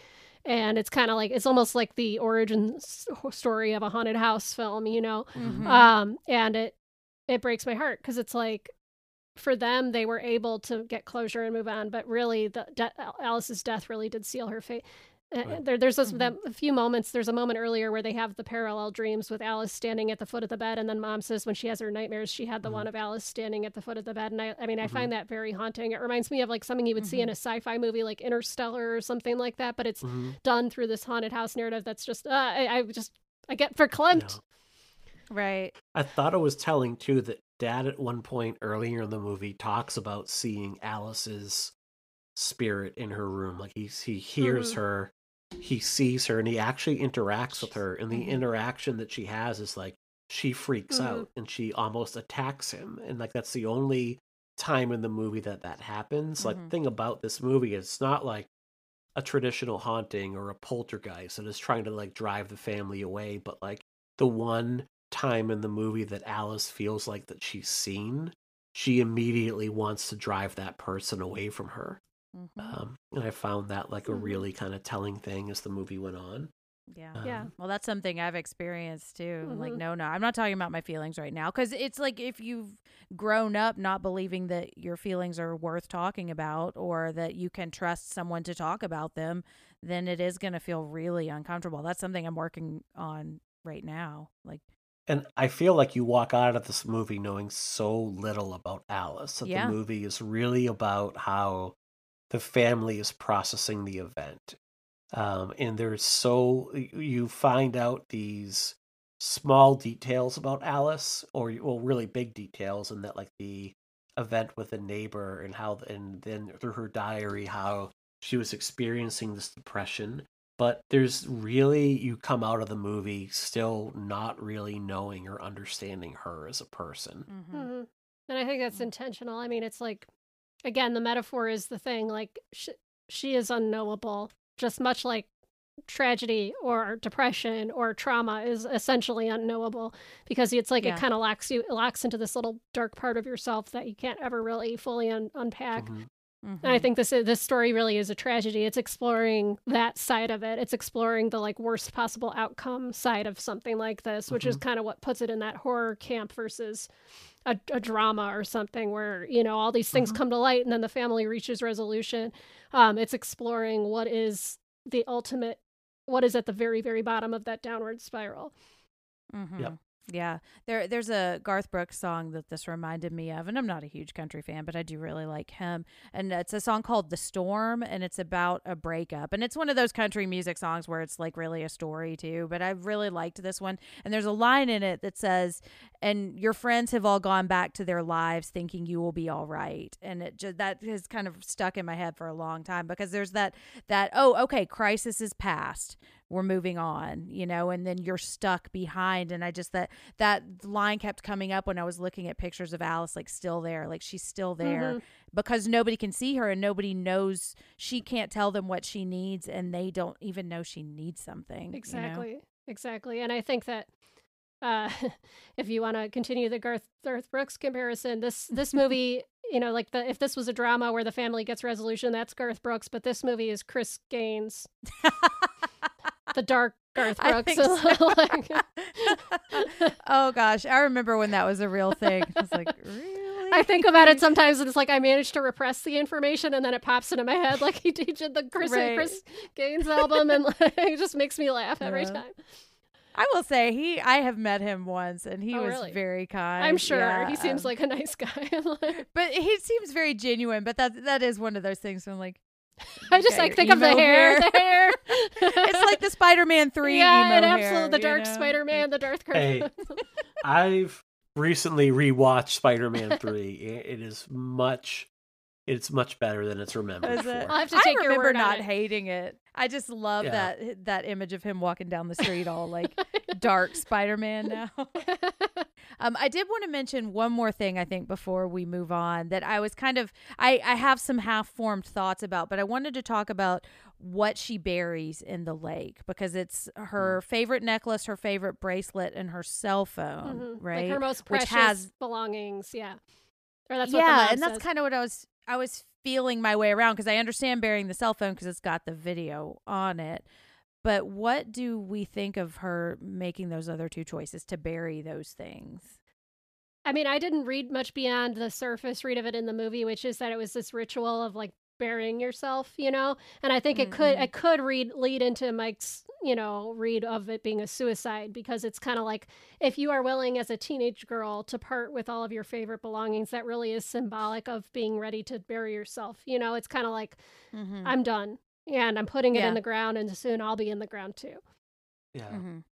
That I would say that, like, giving away the possessions or getting rid of them is often a sign that someone is making their preparations. And I think, like, here, the reason I read this as a suicide is when you watch the footage of the family kind of interacting with one another at the lake, and they're all happy. Like, it's a really joyous occasion. Like, they're celebrating.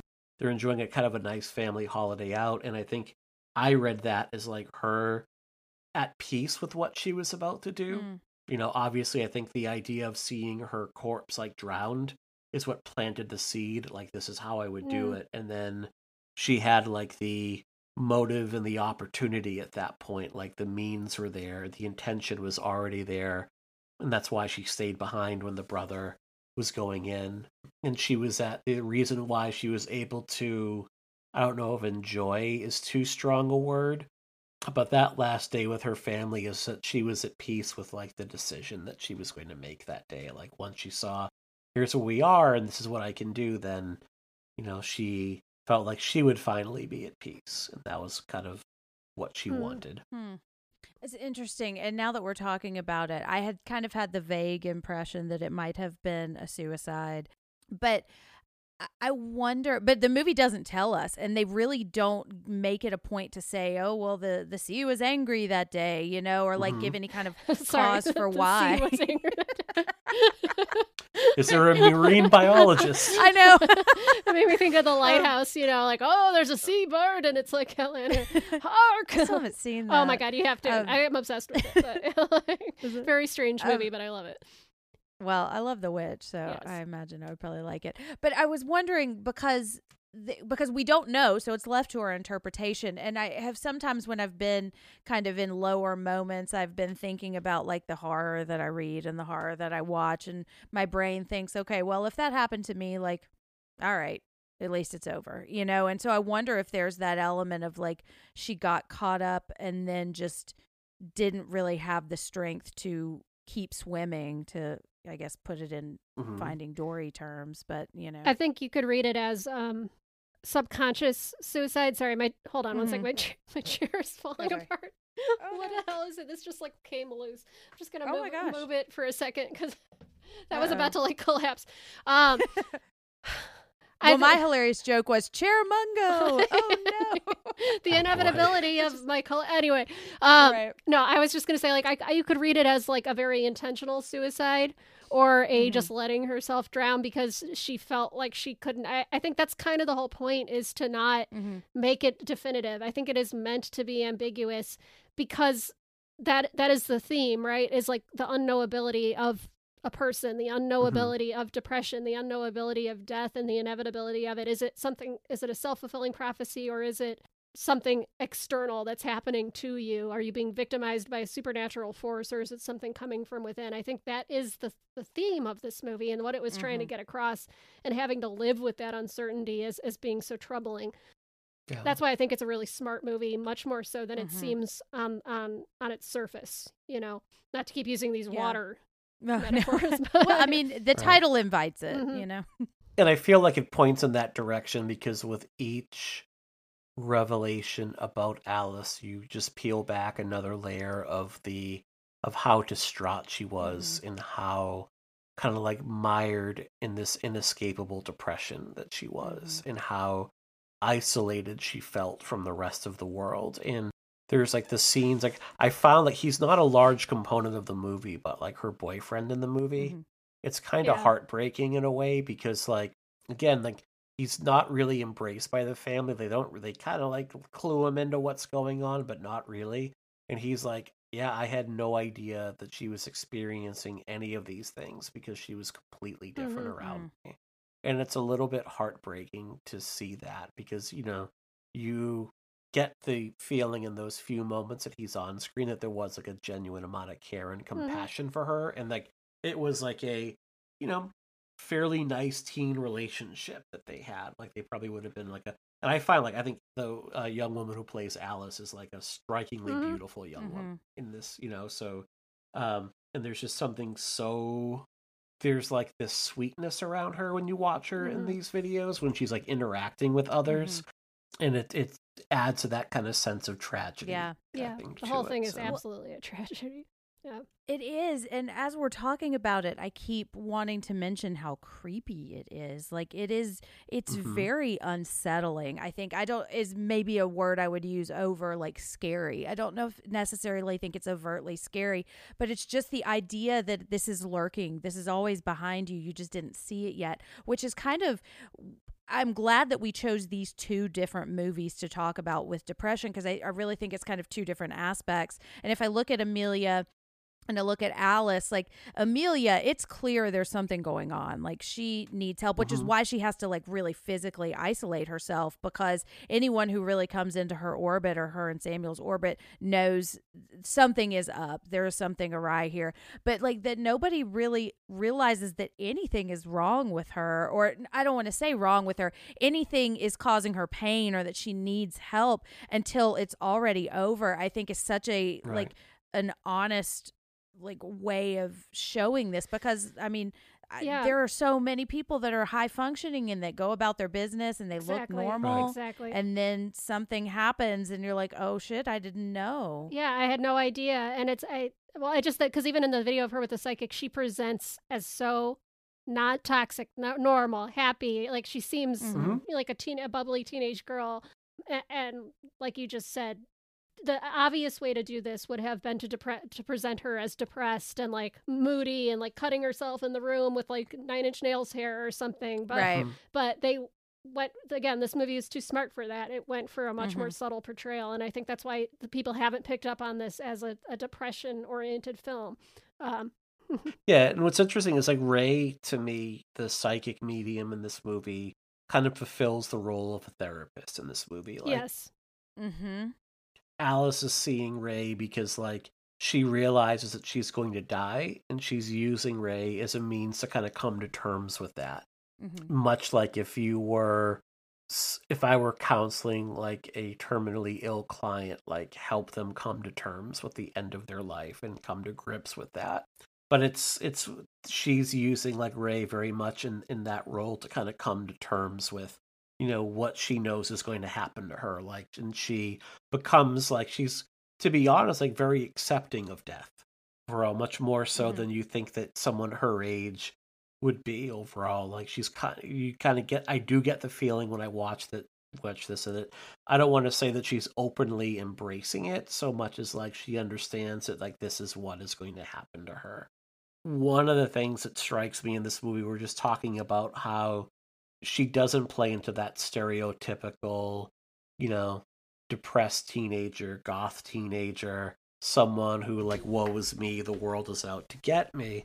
This is the kind of thing where like, and this happens like in my job in the school in particular, I don't typically get to see the kids that are like at the top of their game. Do you know what I mean? Like if they're on the honor roll and are playing sports and like have friends, like they're not typically coming to me, and then you'll find out like there's stuff going on underneath the surface. It's like usually the more outwardly troubled or the ones that are really experiencing some sort of trauma are the ones that I end up kind of intervening with. And it's like the squeaky wheel gets the grease type of thing. Like that's what happens, where by all outward appearances, like Alice is a very well functioning, like normal, for whatever that word means, like teenager. And it's normal for a kid to like pull away from their parents as they get older and to want to spend time with themselves. Like and it's normal for a kid to like not want to tell their parent every single thing about their day. Like I am experiencing that a little bit right now at home with our daughter, who is, you know, becoming increasingly independent. And, you know, there are times when we can see she's in distress and may not want to talk. And I'm like, well, here's the deal, love. Like, your dad's a therapist, your mom's a psychologist. Like, you don't get to bury your feelings in this house. Like, we no are hiding. Yeah. So, Right. but we at the same time try to like also respect like when she wants space for herself, as much as that kind of sucks sometimes. So It's a delicate balance. it really is. So as we're wrapping up talking about this movie, we normally talk about other mental health topics that we see represented here. And I think we're going to kind of just brush past this because we've really already mentioned and kind of talked about some of the other ones. We have sexual assault and grooming, we have grief, and we have kind of denial, which I don't think we necessarily named, but I think we talked about a lot of that. And so, yeah, we definitely see all of those represented here. I'm going to link a couple of articles that I found about grief in this movie because I do think there's a lot there that we could pull out. And, you know, if we do revisit that topic, maybe we revisit this movie in connection with it too. But I really like that we focused on depression here because I think it's just so well done and so like it's lurking there the whole time, just like Alice, you know. Okay, so let's move into what other movies we see this in. We're not going to dig into them, but we just want to kind of mention it if you're looking for something else similar. And I had 3, and one I forgot to put on my list I didn't even think about it until we started talking. But I just finished watching A Teacher which is a Hulu series on a teacher who, hence the name, a teacher who has an affair with one of her students. And there's a lot of grooming in it. It's not like no going in that it's going to be that, but just I think it does a really good job of unpacking why someone would do that to another person and the effects that it has on the person that is, and it's gender swap too. It's a female teacher and a male student, which I think is really interesting because we don't necessarily think of survivors of sexual assault as male, but they are. And it's really well done. The ending killed me in the best way because it's like, yes, I want to say that to somebody. Anyways, so watch A Teacher if you're into that kind of thing. I also Picnic at Hanging Rock. It's a little different, but a lot of that is about the after effects of a tragedy, which I think is a really interesting way of kind of unpacking in a similar way that Lake Mungo does. And then I put She Dies Tomorrow, which is it's got a lot of similar themes. It's the main character says, I'm going to die tomorrow. And it's just like this perpetual thought of I'm going to die tomorrow. I'm going to die tomorrow. And it's contagious.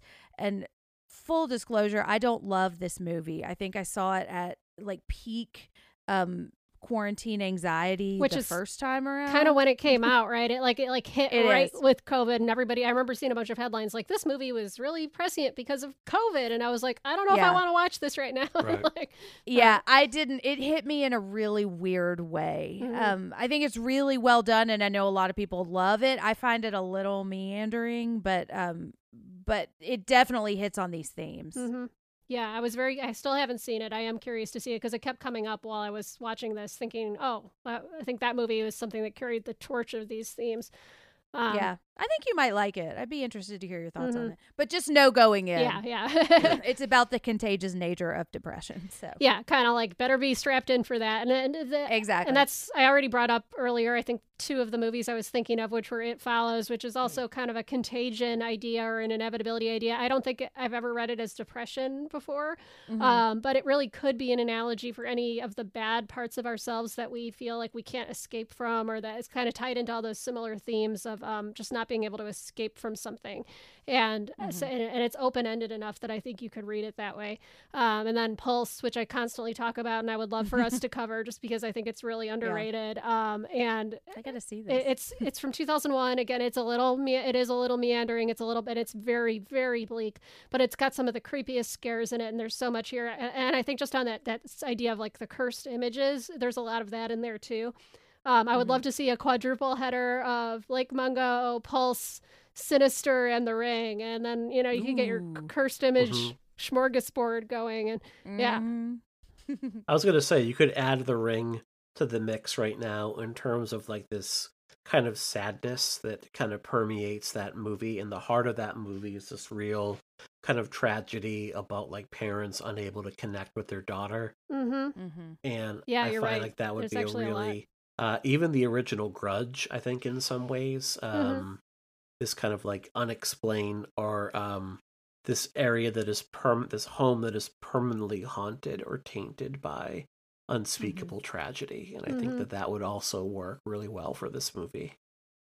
Yeah, this really gave me a J-horror vibe, and I wonder, because it was kind of released in 2008, right after the peak of a lot of that. I'm sure the writer-director was influenced by that vibe, because it's just, it's a vibe. That's the only way I could put it. It is. This movie is more of a mood than anything else. Like, Yes, you're right. it is. It's not outwardly scary. It's not a movie that, like, even and I'm sorry if I'm repeating myself, but that moment in the movie, you don't get a big stinger. You don't have it like come rushing out of nowhere. You don't have like the quick cut cameras at that point where like that's what a lot of movies would do. Yeah. This just allows the moment to play out and then it moves on from it. It doesn't return to it after that. So I may also be repeating myself, but I think the graininess and the shittiness of that footage, like those early Nokia cell phone kind of camera phone thing, it really adds to it for me, that digital artifacting. And when they zoom in and the image is kind of shimmering with all these pixels, and like there's something about that is so effective to me. And I don't think it would be as effective if the footage was from like an iPhone and really clear and crisp. It would lose something. Yeah, there's a like you can't tell the emotion on their face, you know, you can't see the expression, which I think is like it's just part of like this monolith of hidden but not really there. And also when the creepy neighbor is there, like there's almost a glimmer of like his evil eyes, like light in his eyes that just really creeps me out when I'm thinking about it now. Yeah, it's like it plays on that, like as you read it, this whole movie, it's like such a great conceptual gesture is because it forces you to read into it and project onto it, and down from the actual written themes to the use of the grainy footage. It's seamless, really. I love this movie. I know, yeah. And I'm really grateful for the two of you helping me kind of unpack this too, because this, as I said earlier, I was, you know, this one hit me. So. That's the whole point of this podcast. That's true. That's true. That's what we're here for. Well, so now let's take an uplifting moment. Phew. And I am ready. So.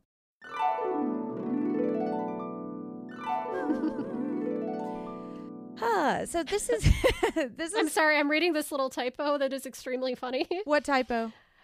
Any coping or grinding techniques? I'm sorry, I was about to start laughing. It's going to be a very uplifting moment, if you know what I mean. Just a side note. I'll have to tell you a story about that later. Okay. I make that sound a lot. Let's just say I crack a lot of jokes in sensitive times sometimes. That's what I do too, obviously. Exactly. Because you have to. Anyways. You have to do it. You got to laugh. Exactly. So our uplifting moment. This is where we share any coping or grinding techniques, which is supposed to say grounding techniques, that have been particularly effective for us recently. There are little tips, tricks, mantras, seduction. Sorry, I'm gonna little tips. Exactly. No, I love it. That help us get through the really hard moments. Okay, I'm sorry. I'm done. This is the butt lifting moment. Anyway, I'm sorry. I don't even know what that could mean. Oh no. Oh God. I like it. And it's also a chance to share our self-care, which is anything we do to make ourselves feel better, which is, you know, for me oftentimes acting like a 12-year-old. Self-care jokes. Anyway, right. Masturbation. Carry on. Yes. So It's been a pretty shitty week. So as we record this, it's January 10th. We're less than a few days away from... Yeah, a few days post-insurrection. Yes. Yeah. Been kind of a rough week. But, you know, I had some of these things in my back pocket, you know, and I think because we've been talking about it and because I've been making a point to really kind of think of something, you know, it did kind of help. It's still been a shitty week, but, you know, I'm grateful that we continue to talk about these kinds of things because I think it does help. Would anyone care to share anything particular? Well, just on that theme of having those coping mechanisms and knowing that you gotta make yourself do them at certain times. The day of the event, I was obviously, like all of us, having a really shitty day and doom scrolling excessively on my phone. And that night, I made myself work out. I only made it for about 15 minutes because for the whole day I had mostly not eaten, and and then the night before, just coincidentally, I hadn't slept well. But I made, you know, and sometimes I get into this thing with exercise where I'm like, if I can't really go for it, I'm not going to do it at all. Versus just remembering, like, kind of like you were saying earlier, Mike, like, can you do 3 minutes of this? I made myself work out for 15 minutes, and it kept me from completely spiraling and deciding to, like, I would have just hit my wine bottle or something instead, you know, and I was able to, like, get better sleep because of it. I also took one Xanax because I have an emergency supply for nights when very dystopian things happen. But I you know, that's just an example of, like, if I can just remind myself to do even just a little bit of self-care, whether that's working out or whatever it may be, even if I feel like I can't give it my all, it does make a huge impact. And I have to fucking remember that because I'm so bad about that.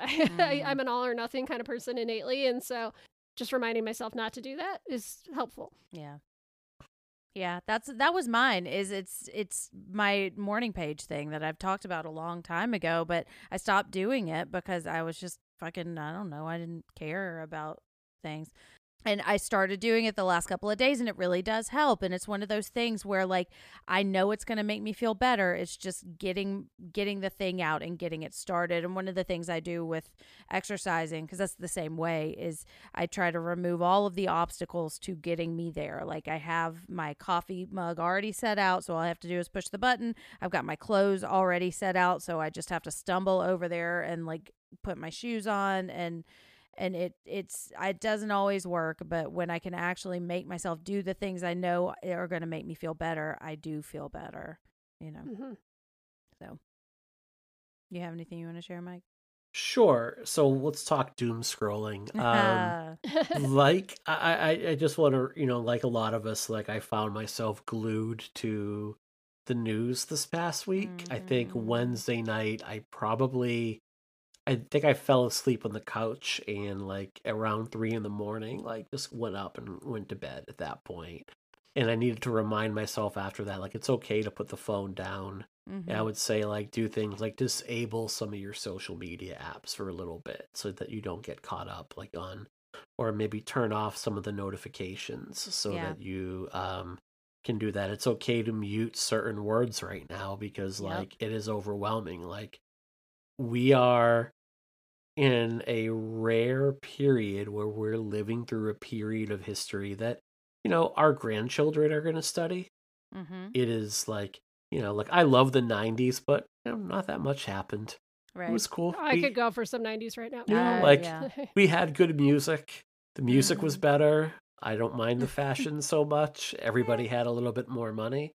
This is like a really scary period of our history. Mm-hmm. So it's okay to put your phone down and do something to take care of you. Like, it'll still be there in a little bit.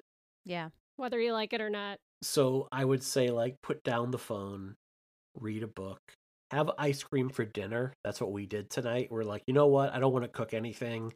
You guys want ice cream. I am going to buy ice cream and hot fudge and Jimmy's, and that will be 3 of the 4 food groups right there. Every now and then, it's okay to do that. At least once a week. Yeah, it's okay to do that. Do the little things you can to kind of treat yourself a little bit and try to be kind of kind to the people that deserve your kindness. Yes.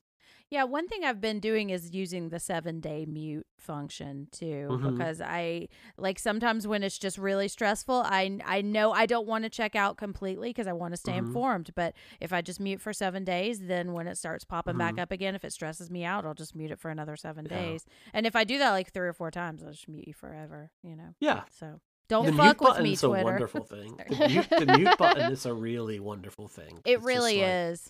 Yeah. There's no one you have to follow. No, nobody deserves your follow or your time or your energy.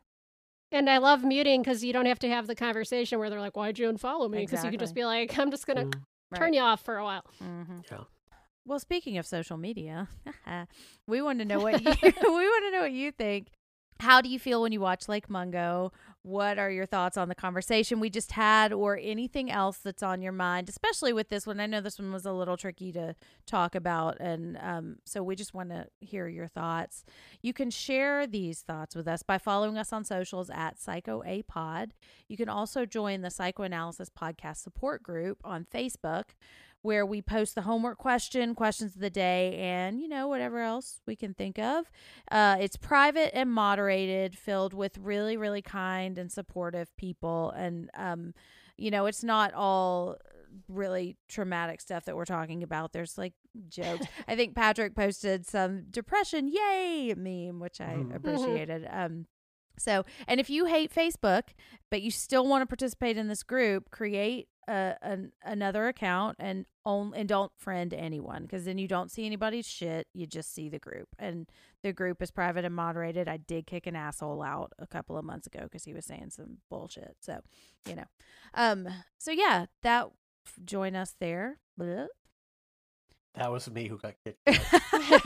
Because he told us all to go play in traffic, and we were like, Mike, geez, come on. Like a 1-week suspension is not enough. So you can also email us at psychoapod@gmail.com if you want to share privately. And gosh, I hate asking for this, but please leave us a rating and review. Rate and review. Yes. I'll be the good bad cop. You be the good cop. I'll be the yeah. Please like me. But yeah, so please do that because it makes us feel good and it helps people find us. So, Leave us a review, motherfucker. Yeah. Okay, sorry, I'll stop. 5 stars. Anyways, our homework question for this week, and I'm going to read it in a creepy voice. I've just now decided. Have you ever had an encounter with a ghost or something ghost-like? Have you ever realized that something's been dead for 10 years? Have you ever been ghosted by a... By a ghost. by a ghost, not a guy. He Have you was ever talking to ghosted me. anyone? He appeared in my mirror and then he just disappeared and never came back. I know. What's Sorry. the deal? He said he would call. Sorry. Anyways, so that's our homework question. I'll make sure to make a prompt that succinctly puts it without my weird ghostiness. That whole transcript, yeah. Exactly. But if it's just a readout of everything we just said, that would be fun. So what's up next for us? Well, I am really excited. We've got another comfort horror episode, and it's a film that I am dying to talk about, so I cannot wait. We're going to be joined by Jeremy Scott from CinemaSins to talk about one of my favorite horror-adjacent movies, Ex Machina. Woohoo! I have never watched this movie. Oh my I gosh! think you'll like it. I think you will too. It's hard not to. It's a really fun, good movie. It is good. Yeah, it just really hits all my feminist reading buttons. Like I cannot. And it's super like slick and cool, and it's just a great flick. It is. It's really good. Domhnall Gleeson's in it. Oscar Isaacs. What more do you want? It's great. What more do you want? So yeah. So make sure you watch that before next week if you haven't seen it already. We are a member of the Consequence Podcast Network. You can find us here and there, along with some other fantastic pods, including Halloweenies, The Losers Club, and Going There with Dr. Mike by going to consequenceofsound.com, where you can also find lots of pop culture writing and music-related content and just lots of cool stuff. And, I already said the review thing, so I don't have to ask for it again. But please leave us a review. Do it. Do it. Mike, where can we find you online? So you can find me on Twitter at Mike_Snoonian. You can also find me at Pod and Pendulum. You can find my other show, The Pod and the Pendulum, anywhere you get your podcast. And Lindsay and I are actually covering Sinister. I think by the time this comes out, our Sinister episode will be out before we move into like 2 months on French horror and then the Evil Dead series. So we have a lot of really fun stuff planned for the next few months that I'm really excited to kind of dive into. So go ahead. And I think I'm going to be guesting on a couple shows. I'm going to be on Grumpire, if you remember LB from our Poltergeist episode. So I'm going to be presenting Toy Story 3 and Spider-Man 3, with Spider-Man 3 being a movie that I think deserves more love, and Toy Story 3 being a movie that I find like vastly overblown because I think it's just essentially Toy Story 2. It's the same freaking movie.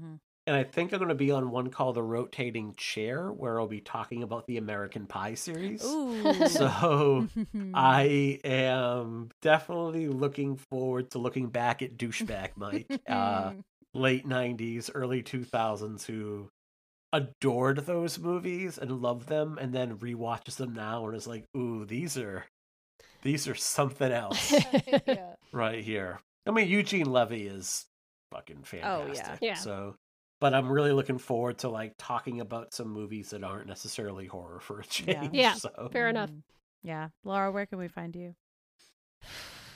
Oh boy. Okay. You can find me on Twitter at Underalls, UNDERALLS, like the wet. I don't know where I'm going with this. Okay, here we go. You can find me on Twitter at Underalls, UNDERALLS, like the wet swim trunks that you wear to the community pool, Mm. and then afterward you throw on your regular pants over them, and you're on the bus ride home, and they're just fucking soaking through your pants, and you're gonna fucking get a yeast infection, and you fucking know it. Mhm. Underalls, UNDERALLS on Twitter. And I'm sorry, that one was not my best material, but I'm running out of underpants analogies here. Yeah. It's a tricky movie and to make an analogy with, too. I was so. going. I started thinking wet swimming. Yeah. And you can also find me on Instagram at Instaglum, like Instagram with a mood disorder, much like the episode we just had here on this podcast. And I'm sometimes on Losers Club and Halloween. And you can find me at Jen Ferratu on all of the socials. You can also find me on the Losers Club talking about The Stand and coming up, Desperation and the Regulators and Richard Bachman versus Stephen King. Who will win? In a head-to-head death match. Exactly, yeah. I'm trying to find the Aliens versus Predators, no matter who loses. Fuck. I like Stephen King. Okay, yay. So, anyways. Is it like Freddy versus Jason? Place your bet. Oh yeah, maybe. Except I mean, clearly Stephen King's gonna win. So I mean, I think he already destroyed Richard Bachman. He did, like decades ago, right? Yeah. So I mean, he doesn't write anyway. Steel cage style, yeah. Mm-hmm. Anyways, so that's our episode on Lake Mungo. Thank you so much for joining us for this. Thank you, Laura and Mike, for helping me through my feelings about this. And anytime, this is kind of a stealth big one, I think. Mm-hmm. So just like the so many pictures, it was always there lurking, just waiting, just out of focus, and now you can't deny it. Okay, I'll stop. So let's sign off.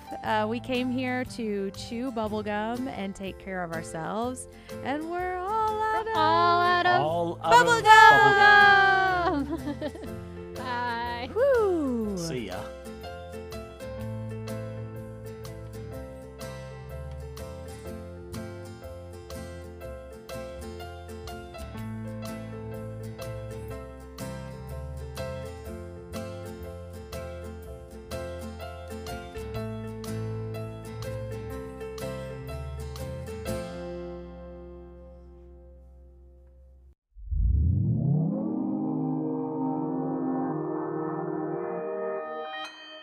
Consequence Podcast Network.